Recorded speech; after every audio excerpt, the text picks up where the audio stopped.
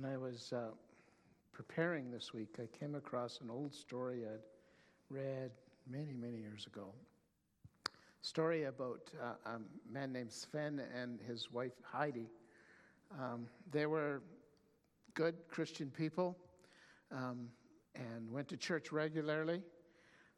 The problem is their marriage was tough, and it seemed like they were always fighting, always having conflict, always having difficult times.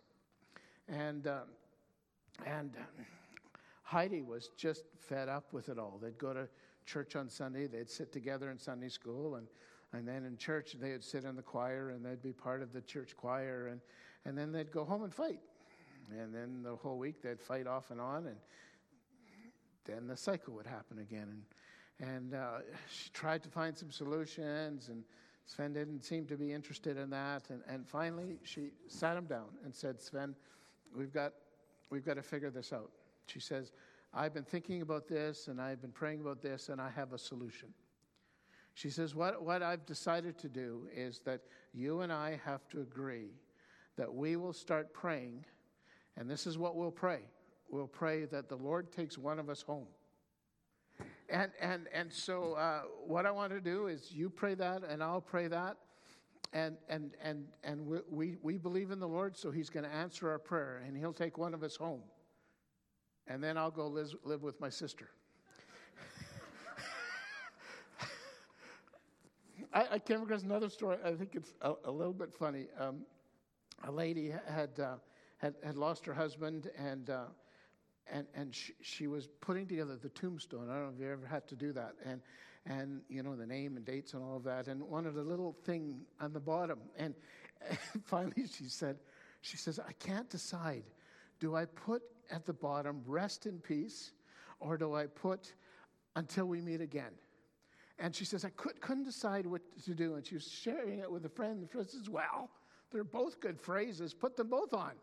So she went to the stone cut man, and he cut them in and put them on and set them up. And about a week later, she went out to the grave and to visit. And she looked at this beautiful stone and all the beautiful carving. And then the bottom said, "Rest in peace until we meet again." Just wait, it'll get you. We have, if you're visiting with us, we have been looking at the book of 1 Peter. It was interesting when I first began because I've preached from Paul's letters so much, and I thought, well, Peter's not going to be as hard. Like, he's a fisherman, he's Mr. Practical. But I've been amazed at the intensity of what he has been preaching up to us about. Very, very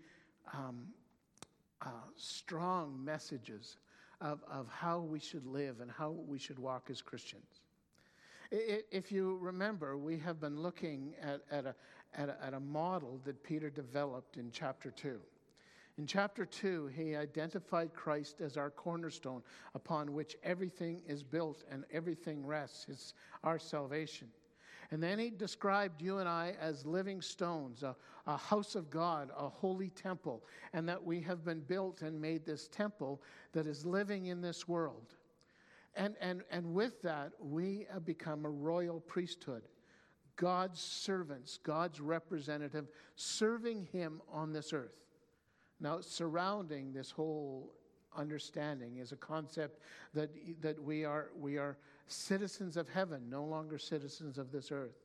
Although we may have a Canadian citizenship, our home is in heaven. Our family, God's family, is in heaven. And we are here temporarily as ambassadors to represent Him as high priest. Now, as we started to go through that, we looked at how Peter moved from that model to say, so if you are ambassadors, how do you respond to the government? If you are ambassadors and you're an employee, how do you respond to that?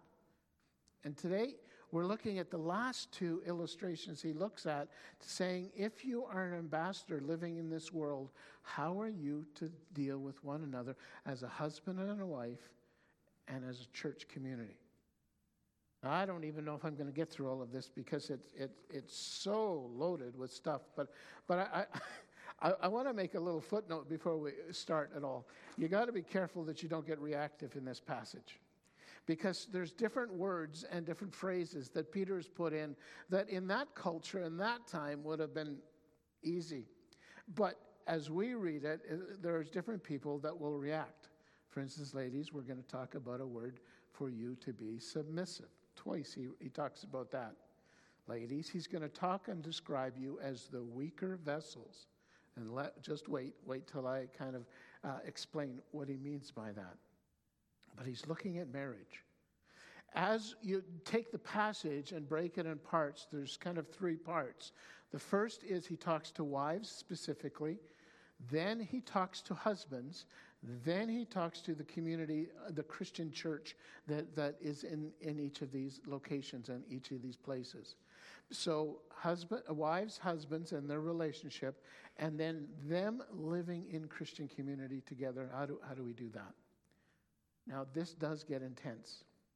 As I started to walk it through, I started to realize one of the problems I have even in trying to teach you and preach to you on this topic is we're loaded with so many teachings from other stuff. For instance, Paul's writings.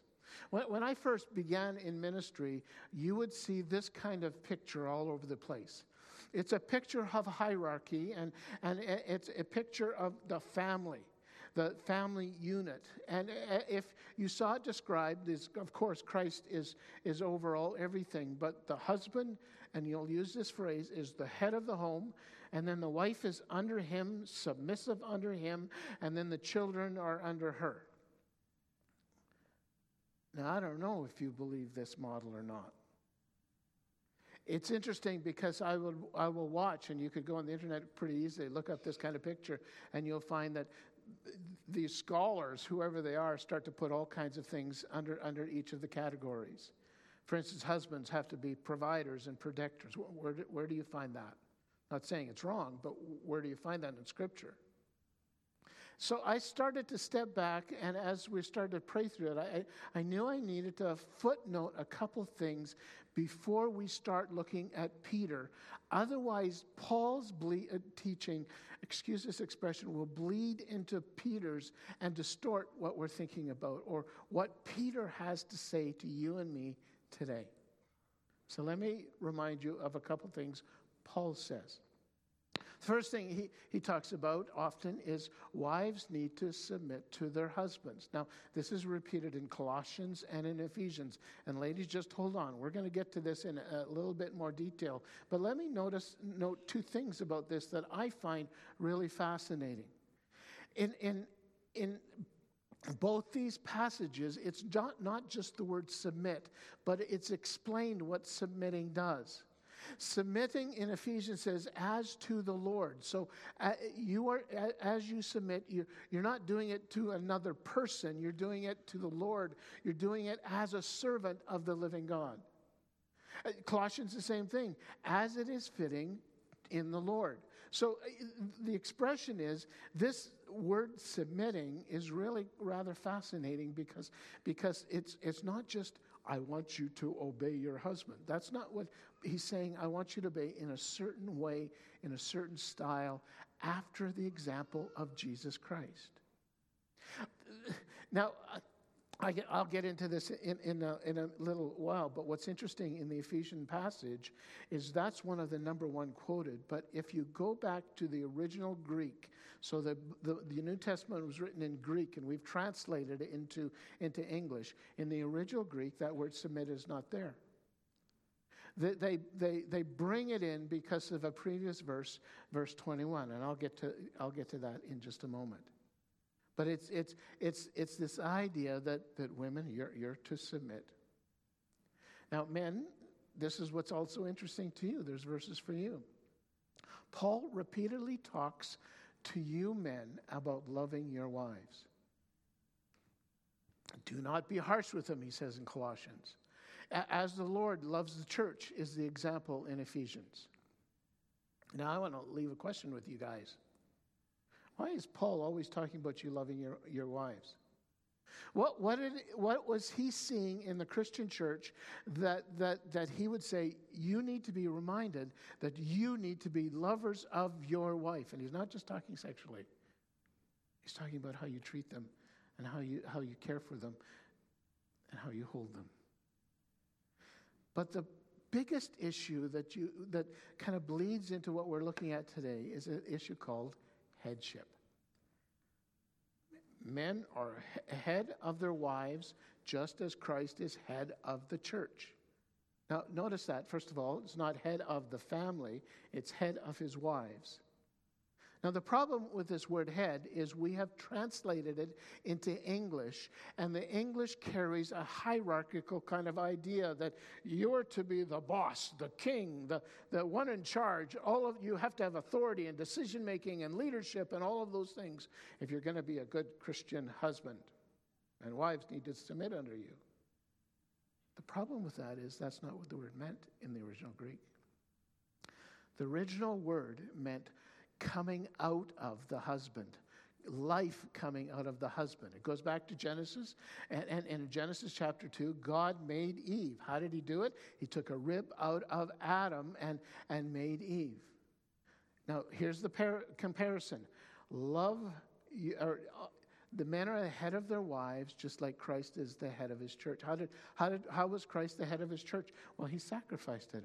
Out of his death came the church. And so he's not talking necessarily about authority, but he's talking about you as men are called to be life givers of your spouses. You are to pour into them, to share with them, to give to them, to sacrifice for them so they can bloom and grow in the faith. But the reason I want to bring all of this up is when you get to Peter, you're going to hear the word submit. And Peter is not, let me say it again, he's not talking about these things. He's talking about something else. He's talking about what I want to suggest to you as being yoked. My grandpa made oxen yoke, actually. He grew up in an era that he would take his knife and he would carve and put together a yoke, and they would bring the two oxen in, and my grandpa would measure them and shape them, and each side of that yoke was designed for that oxen so that when they pulled, they could pull perfectly matched together. So why would Peter be interested in this illustration in marriage instead of these other things that Paul was talking about? Because that was the problem that they were dealing with in the church at that time. Let me take you back to Acts chapter 16. Paul is on his missionary journey. And I don't know if you remember, he's going and he wants to go north into an area, actually, Peter's talking about even in his letter. But he wanted to go, and the Holy Spirit wouldn't let him go, and the Holy Spirit wouldn't let him go. And finally, he was given this vision of a man in Macedonia calling. That's Greece. And so they got in a boat and they went over to Greece.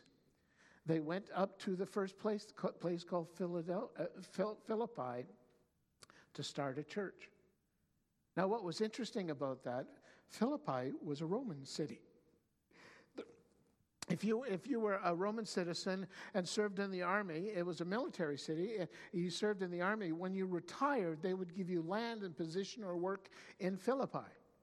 And so Paul walks into this city, and his strategy is, let's find the Jewish community, let's go to their synagogue, let's tell them about Christ, and the church is birthed. But there's no synagogue.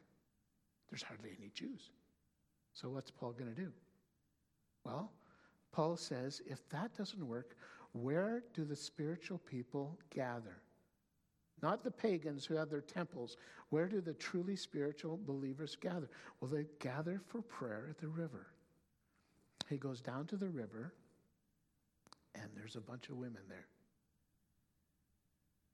And they're praying. And they're calling unto God. It seems there was no men. Now there's a lady there, very rich, wealthy lady named Lydia.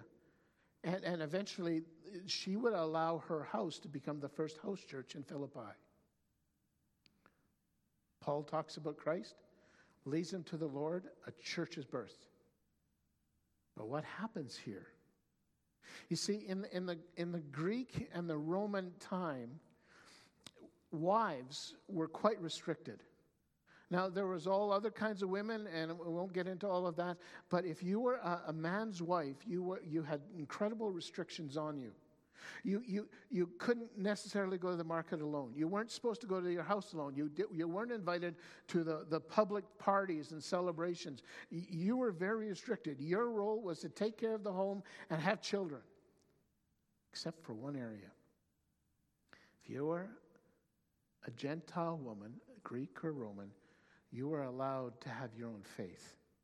And if it was different than your husband, so be it. And what we found has happened in this church, and this is why Peter is writing it, what has happened is in these early churches that they have planted, there's a whole bunch of women who have become believers, who are devoutly following Jesus Christ, but their husbands are not. Paul calls it being unequally yoked.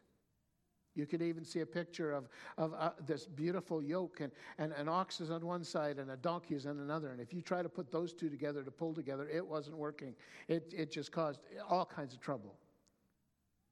And Peter is writing about the struggle of these women who have a deep faith in Jesus Christ, but they have a husband who has no interest in that. Now, we could go back in his other ministries because Timothy's home was that way. His father wasn't a believer. And that produces a tension, a struggle. Now, some of you have known people like that, or maybe you're even one of those people, that you have a deep belief in Jesus Christ, but you're sitting alone, or you're coming alone, or even when you're not alone, you know that even though he's come to church or she's come to church, that you're not yoked together because there's no faith in Jesus Christ. That makes it hard. And Peter is empathetic and understanding and loving to these people. Now, let me go a little further because I'm a pastor and we get carried away sometimes. There's these matches where the husband is not a believer and the wife is. That's an unequal yoke. I think sometimes in Christian homes there's another kind of unequal yoke where one is spiritually passionate about Jesus Christ and obedient and growing and all of those things, and the other is passive spiritually. They may go to church. They may do this. They may do that. But in terms of heartfelt conviction, they're unequal. They may have never asked Jesus into their heart and life. They may have never been baptized. They have don't go to a Bible study. They don't read the devotions. And you can see the struggle in the marriage where there's this unequalness. Peter's writing to say, how do you respond to that? Now, he's writing to women who have unsaved, but sometimes for some of you it may be just the opposite. How do you invite that other person to know Jesus as your Lord and Savior? Now, as Peter starts to write, he starts to write and says to these women in this whole area of northern Turkey, this is what I would encourage you to do as you walk in your faith, so that you may win your husbands or your spouse to the Lord. He breaks it down into three categories that these ladies can look at. And they're rather interesting because I have seen pastor after pastor take some of these things Peter said and rip them out of context and not really explain them at all. Let me put it into three parts. First part is he talks about wives being submissive. Now let me explain what that meant, because we have been talking about submission for weeks now, because Peter uses it very intentionally in a very specific way. For him, it's a choice. It's actually a military term that he uses, where a soldier gets in line and a commander comes and gives an order. And so he's talking, and you choose to place oneself under another.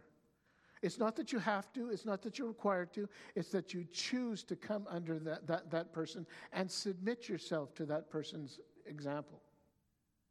Now, the classic example is Jesus Christ himself, who submitting to the Father came down to this earth, who submitted as a servant and went to the cross to die for you and I. Didn't have to. He did it out of love and compassion, out of his free choice. Father didn't make him do it. He said, I see you, and I see you, and I see you, And I want to make it possible for you to be part of my kingdom and my family and have a relationship with you. Now, ladies, I don't want you to miss that point. Peter is saying when he is talking about submission is he's saying, I want you to submit to your husband just as the same way as Christ did. Otherwise, he's calling you to be is Christ-like in how you live and act and function.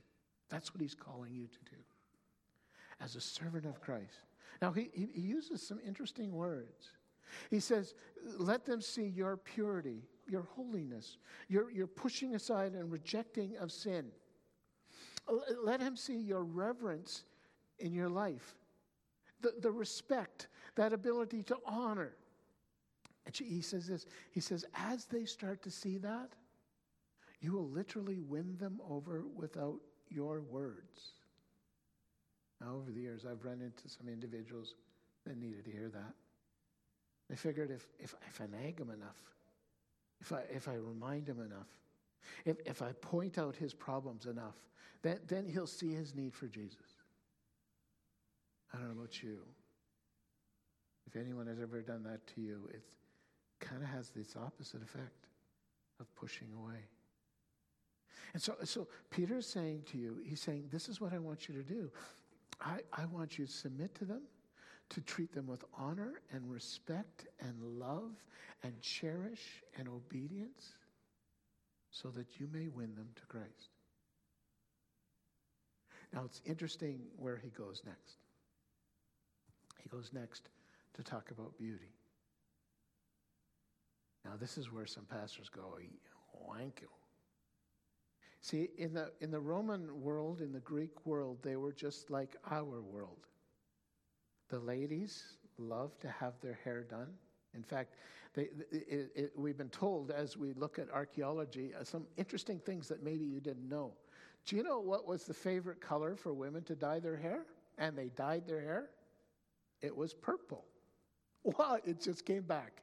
Or did you know that often the women would wear wigs, and they would send traders all the way up to Scandinavia to get those blonde hair wigs from those Scandinavian girls and bring it all the way down so they could wear blonde hair as they walked through Greece and Rome. Women wore makeup, they wore jewelries, and they loved their new clothes. Now, I've heard preachers say, well, obviously you shouldn't do that. That's what Peter's saying. No, it's not saying that at all. He's saying you can look beautiful, but let that not be your only interest. In fact, ladies, we have a lot of beautiful ladies here, and I want to say, enjoy this part of your life. You're really good at it. I came across this weird story this week. I don't know if it's true or not. It seems that there's this group called Singles Anonymous. It's a bunch of men who've got a little disenfranchised with marriage and women and all of that kind of thing. And so they've kind of anonymously got together to say, okay, we're going to protect each other so you don't get married. And so if you start dating, we will break that up for you, or we'll help you stop doing that. And if you really fall in love, we'll take drastic steps to make sure you don't marry, because that will just wreck your life. And one of the drastic steps they take is if a young man meets a beautiful lady and falls in love, they will say, well, why? Oh, she's so beautiful. She's got such a great personality and all that. And so these guys have actresses hired, ladies who are 80 or 90 years old, all wrinkled. And so they will send this actress to this man's house. And when he gets to the door, he'll open up, and she's standing there all wrinkled. She's taken out her teeth, and she's got her hair all in curlers.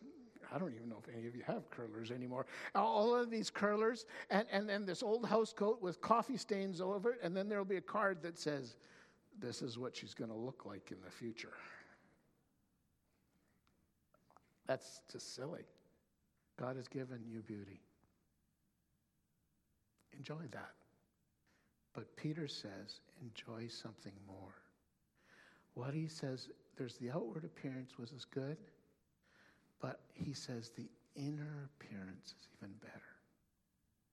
He says, if you're going to spend your time and energy, spend it on making yourself inner beauty beautiful. It will never fade. It will never get old.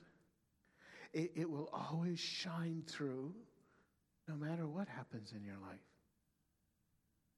Let them see your passion for Jesus. Have you ever met someone, maybe up in years, who has this incredible passion for Jesus Christ? It just bursts through. It's like light shining through them. Look at, he says, at your gentle spirit. It makes an interesting phrase. Ladies, I'll let you think about this. He says, and do what is right, but do not give away to fear. I wonder why he'd underlined that. Is there something in your life that you fear, that controls you, stops you from doing what the Lord would have you do, or how the Lord would have you function? So he says, ladies, I want you to submit, become Christ-like to your spouse. I want you to enjoy your beauty, but deepen and enrich your inner beauty. That's important. And he says, and always remember Sarah. Now, these are Jewish ladies. If they say, let's go back to the very start of the Jewish nation, where do they start? Abraham and Sarah. And who's the woman to model off? It's Sarah. Now, I got to tell you, and I said this at the Bible study this week, I paused here. It was like, Sarah? Sometimes she didn't have the greatest faith. Sometimes she manipulated things. Remember Hagar and Ishmael, all of that? But I'm not sure that's what Peter's focusing on. Abraham is known as a man of faith, profound, intense faith, to the point of being willing to sacrifice his son, Isaac. He was a military, he won incredible battles. He was a man who had this walk with God and this deep faith with God, that God would come and visit him, especially the Sodom and Gomorrah story. But I got to tell you, this wasn't a perfect marriage. When it came to their marriage, he did some real bozo moves. Honey, when we go to Egypt, tell them you're my sister. When we go into King Abimelech's city, tell them you're my sister. Both of those events, she obeyed him. There was something about her faith and obedience that she obeyed him, and the consequences were placed on him when he sinned. Again, it's an example to wrestle through of what it means to submit to one's spouse as unto the Lord. I'm not going to go deeper in that. I want to go to husbands. I like picking on husbands way better. It's interesting because there's all these verses for women, and then he gives us one verse for husbands. Watch this, gentlemen. He says this, husbands, in the same way. Did you just notice that phrase? Otherwise, just like I told the women, true for you too, be considerate as you live with your wives. Consider it. Remember I asked the question, what does it mean to love your wives? And treat them with a respect, here we go, as the weaker partner. I'll get to that in a sec.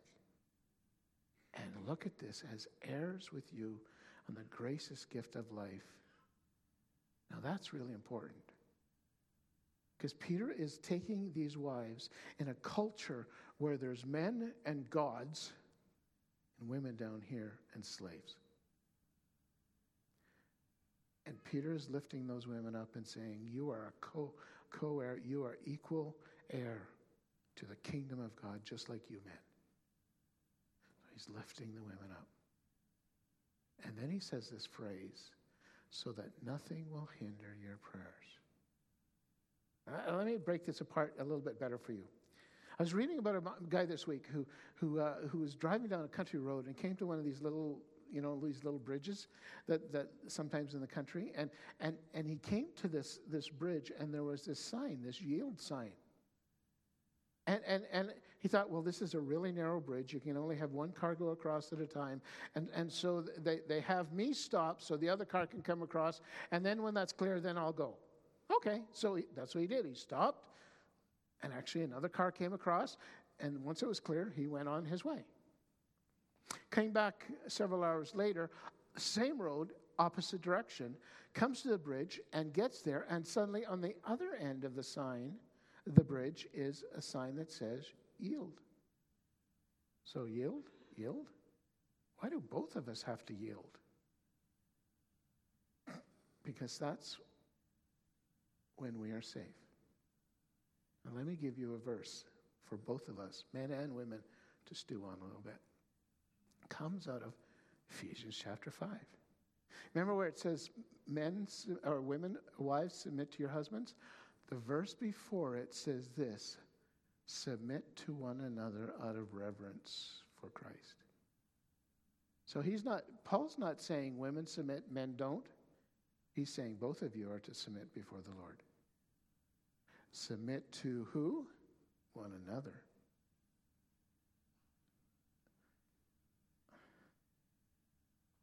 Have you ever met a man who lords it over his wife? Well, I'm head of this home. I'm in charge here. I'm the one that makes the decisions. I'm the one that makes the money. I pay the bills. I've heard all of this stuff. That's not the way Jesus functioned. You are to submit to one another. Why? Because you respect your Lord. So he's starting that way. Then he gives some details. He says, be considerate to one another. You ever considered what your wife needs or wants? Do you even pay attention to that? There's some of you guys that are really good at that, and you need to be commended. Others of you, it's like, whew, it flies right over top of you. And when actually someone says it to you, it's like, really? I didn't know that. What is your wife needing from you? Secondly, you are to respect and honor them. Where did we hear that? Oh yeah, wives were to respect them. Oh, it's both ways. As fellow heirs, as kingdom's kids. And then Peter says, the weaker vessel. What does that mean? Well, let me tell you what it doesn't mean. It doesn't mean that women are inferior or less important to God, or aren't made as well and strong. It doesn't mean. I don't know if you've journeyed with women, but emotionally, incredibly strong, way better than us men. They can go through things that we can't even imagine. Socially, strong. Spiritually, just as strong as us. Some are suggesting what Peter's talking about is women's physical strength. That, yes, the women are less physically, generally speaking, strong than men. That's true. I don't know if you've ever watched the transgender debate that's happening in our culture right now. These men are deciding they're women and jumping into pools and lifting weights, and these women who have spent their whole life preparing for the Olympics can't go because some guy decided yesterday that he's changed his gender. Men are stronger. I want to suggest to you it's something even deeper than this. Let me look at this glass that I put up here. Gentlemen, what if today I gave each one of you this goblet? Now, I want you to look at it really close.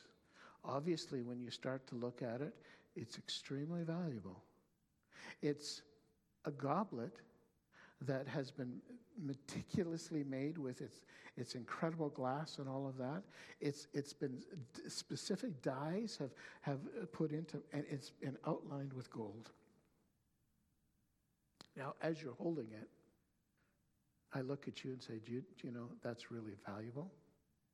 And the person says, yeah, so? Well, just so you know, if you drop it, it'll cost you $1 million. What? And you're suddenly holding it really careful and putting it really close so you can't drop it and shatter it. God is saying to you, men, that you have a weaker vessel. Translated, God has given you this incredibly beautiful, wonderful, delicate, special partner. She is a princess of the King of Kings and Lord of Lords. She can talk to God in heaven and call him Father as he sits on the throne. That's who you've been entrusted with. How are you treating her? You have this goblet's like, I don't ever want to drop this. Dropping her. That's Peter's idea, I believe. So, submit to one another. Treat your partner with consideration and respect as equals. Now watch this. And when that happens, so that nothing will hinder your prayers. That word "hinder" is a really interesting one. Do you remember hearing about wars and as they would come to a river, to stop the enemy from advancing, they would blow up these bridges so that you just couldn't get across that river. Well, that's what this word "hinder" means. It's to cut or to interrupt or to stop. As you submit to her, as you treat her as sacred and special, God's child, then your prayers will no longer be hindered. Your spiritual life will no longer be hindered. Is there a spiritual hindering in your spiritual life because there's unforgiveness toward your spouse? Is there a hindering to your spiritual life because there's anger toward what she believes or stands for or her pride? Do you get intimidated sometimes because she loves Jesus more than you? That's what Peter's talking about. So, love your wives. But he's not finished. He says this happens in the context of community. The question is, not only are you to love one another, but it is to be surrounded by this rich black soil of community that causes everything to grow. And what he does is he breaks it down in how are you to treat one another. I want to suggest 3 ways he talks about this. First of all, he says, here's some attitudes I want you to have. Live in harmony. That harmony, if you break the word down, means like-minded or at peace with. Live in harmony with one another. Secondly, he says, live with sympathy.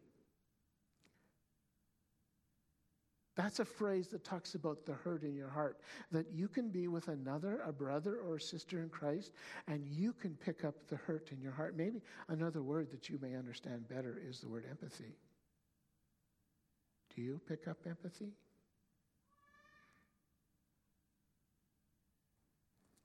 And then love your brother.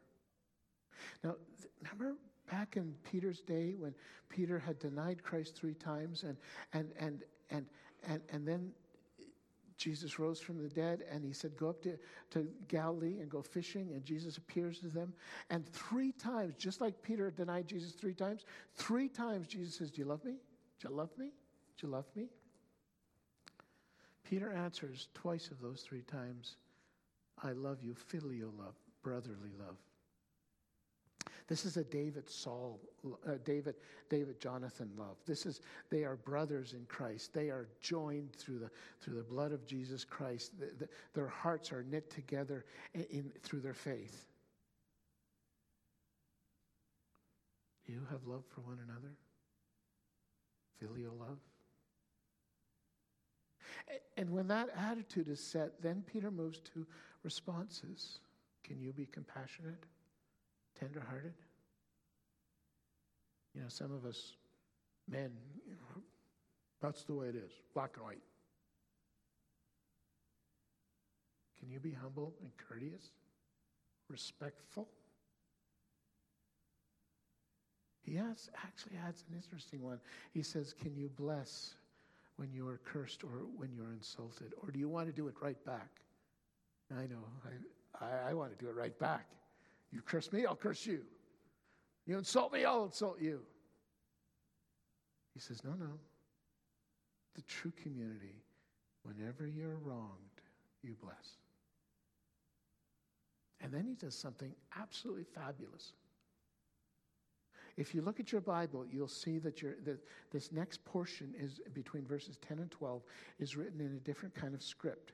That's what they do when they tell you that this comes from is a quote from the Old Testament. Peter is quoting the Old Testament. It's really interesting. If you like some of the stuff I kind of like, it's really interesting to me because Peter doesn't quote the Hebrew Bible. He quotes the Greek Bible called the Septuagint. That's his everyday reading Bible. And he quotes the Septuagint, and he quotes Psalm 34, and talks about how you're to live together. But then it ends with this interesting phrase. Interesting phrase is, God's paying attention to you. He sees you, watches you, observes you. He also hears you. Remember what Peter just said? It won't hinder your prayers. Peter kind of wraps up this whole thing with these words. Submit to one another as unto the Lord. Came across a sad story this week. It was about a husband and wife who were married and both claimed to be Christians. But he was Mr. Black and White. He was this is the way it is. And I'm not getting emotional. And he got angry easy, but none of those other things. And wasn't always kind to his wife. Wasn't always loving to his wife, wasn't always considerate to his wife. There's especially one thing that they quibbled over repeatedly. She grew up in a generation where men opened doors for women. Do you remember those kind of days? That a woman would walk up and you'd just open the door for her. Or if you got in the car, you'd open the door for her and close it. It was just a loving expression. That's all it was. Every time she asked him to do that for her, he would say this phrase. You've heard it. What? Both of your arms broken or something? Can't do it yourself? And he never did it. A couple years later, she came down with cancer and died. Funeral service happened. A limousine taking her casket out to the graveyard came, and they loaded it up.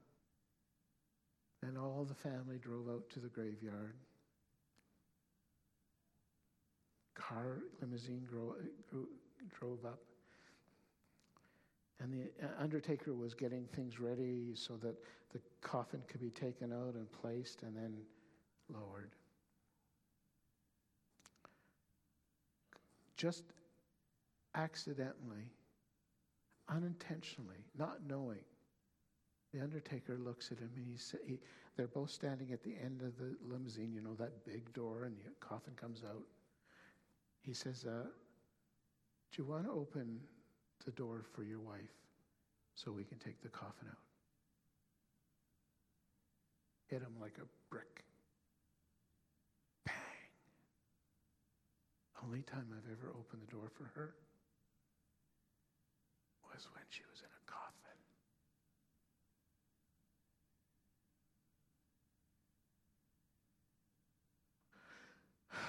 Peter's talking to you and I about submitting to one another in reverence. He's communicating Jesus' words that the least is the greatest in my kingdom. that if you love this other, you will. Do you? For some of you, the question is, are you submitting? Are you being Christ to others through your actions and attitude and words? For some of you, it's about truly loving him, loving Jesus, so that in your life, you and your partner become equally yoked, pulling perfectly together toward God's kingdom.